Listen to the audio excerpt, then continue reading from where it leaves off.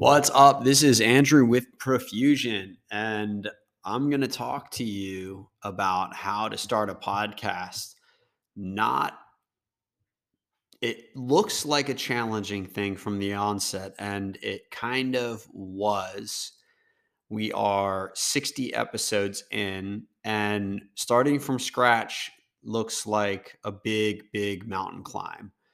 But at 60 episodes in, I feel like I could explain this really, really easily so somebody could start one in 5 minutes. So I'll potentially give both perspectives on this. We'll see. So I'll give the quick version now from what I've learned over 60 episodes, the super quick snapshot. Sign up for Anchor. That's where you're going to load the podcasts in. And you can even record them inside of Anchor, put music inside of Anchor, and then publish them inside of Anchor. That's your entire platform. That's the entire tech option for podcasting. And you can structure it so it sends it out to Spotify and Apple, which are the two biggest other listening platforms. And then you do want some decent technology. The start with the Blue Yeti microphone. They're 100 to 150 bucks. And another real popular one is the Shure microphone, Shure. I've seen a lot of high-end podcasts use that. Obviously, you want a topic or a concept or a theme and a title that's catchy or a name of the podcast, and then some cover art, obviously, which I went to Fiverr and they knocked that out quick. That is the ultra, and then you need content. You need to hop on it and do it. That is like the 30,000 foot perspective on this real quick. And I probably knocked that in like 2 minutes, right? So there's another perspective on this.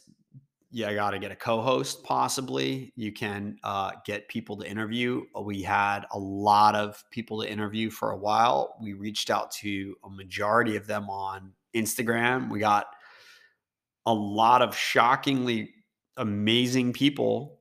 And then I got a lot of no's and I got a lot of no responses. And I had to reach out to a tremendous amount of people just to get the ones we did have. And a lot of the ones that said yes, I was shocked about. I even got their phone numbers. There's some celebrities, or what I think are celebrities. I've spoken to them on the phone and text and email and podcast, and some of them charge $5,000 or $10,000 to coach, and they'll come on a podcast for free. Potentially, some of them do want money. Not many of them, but some of them do. Then there's StreamYard and Riverside. That's a higher level of technology, and you can do some editing on that, and you can do the recording on that. And then that'll give you a video component as well as have multiple guests. So most of the world is moving to video. So that's a wise strategy to utilize, do the audio and the video through those other platforms. That's StreamYard and Riverside. They're not expensive. I can't remember. They're just not much per year. And that's really about it.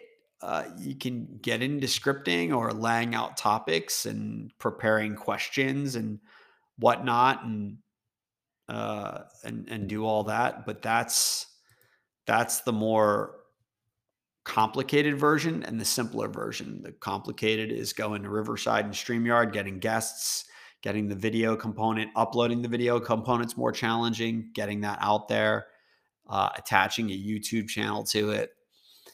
Then you could have cover art on the YouTube channels, and or you can go the simple version, hop in Anchor, do a solo podcast just like this one, and literally click, click, click. and boom, it's out there. You can even schedule it for, you can do 10 in a row and just schedule it for the next day or for the next 2 months. You can do all of them in one day.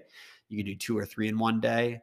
So starting and then getting reviews and marketing it and telling people about it is to gain a listenership and a following and an audience. And that's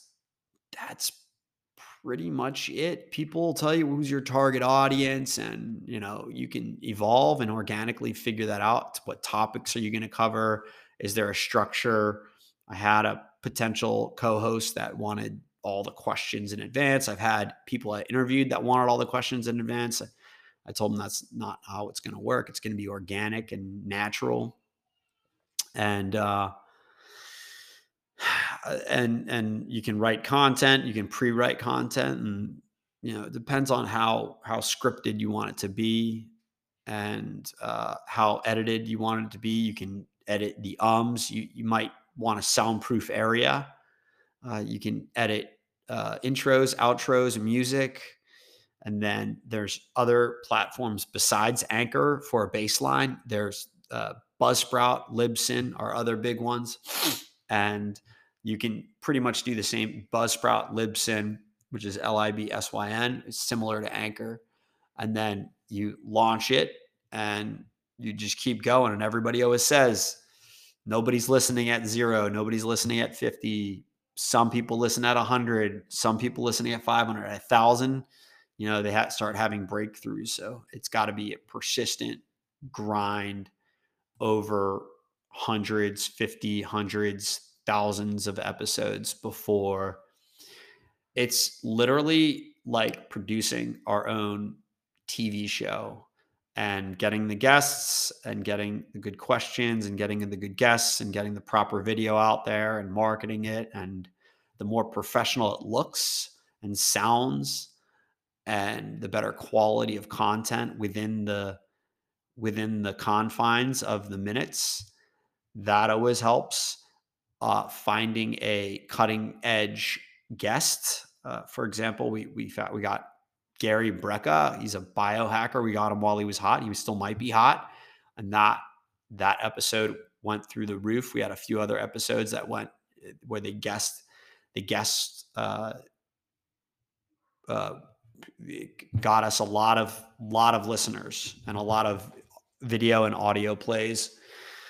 Altogether, we're able to track out. You're able to hop in, track analytics, how many listeners you have per episode, how many are subscribed, how many are rating it, and how many are what type of demographic your audience is. So you can hop in, grab some general analytics. I don't know if there's additional software. I'm sure there is for deeper analytics, but inside Anchor and Libsyn and Buzzsprout, there are some general analytics that you can base on, and they appear to be accurate. And that's pretty much all I got. I think that guests are really important. I'm going to start working on getting guests back onto the airwaves here, bringing some interviews back, and possibly not as famous of people, but maybe some, but also some more potentially local people and regional, instead of celebrities like we had in some of our earlier episodes. But I hope that helps. If you're looking to start a podcast, go for it. I recommend it. Give it a shot. See if you like it. See if it's a passion of yours. And please reach out if you have any questions. I'm happy to help. All right. Take it easy, everyone.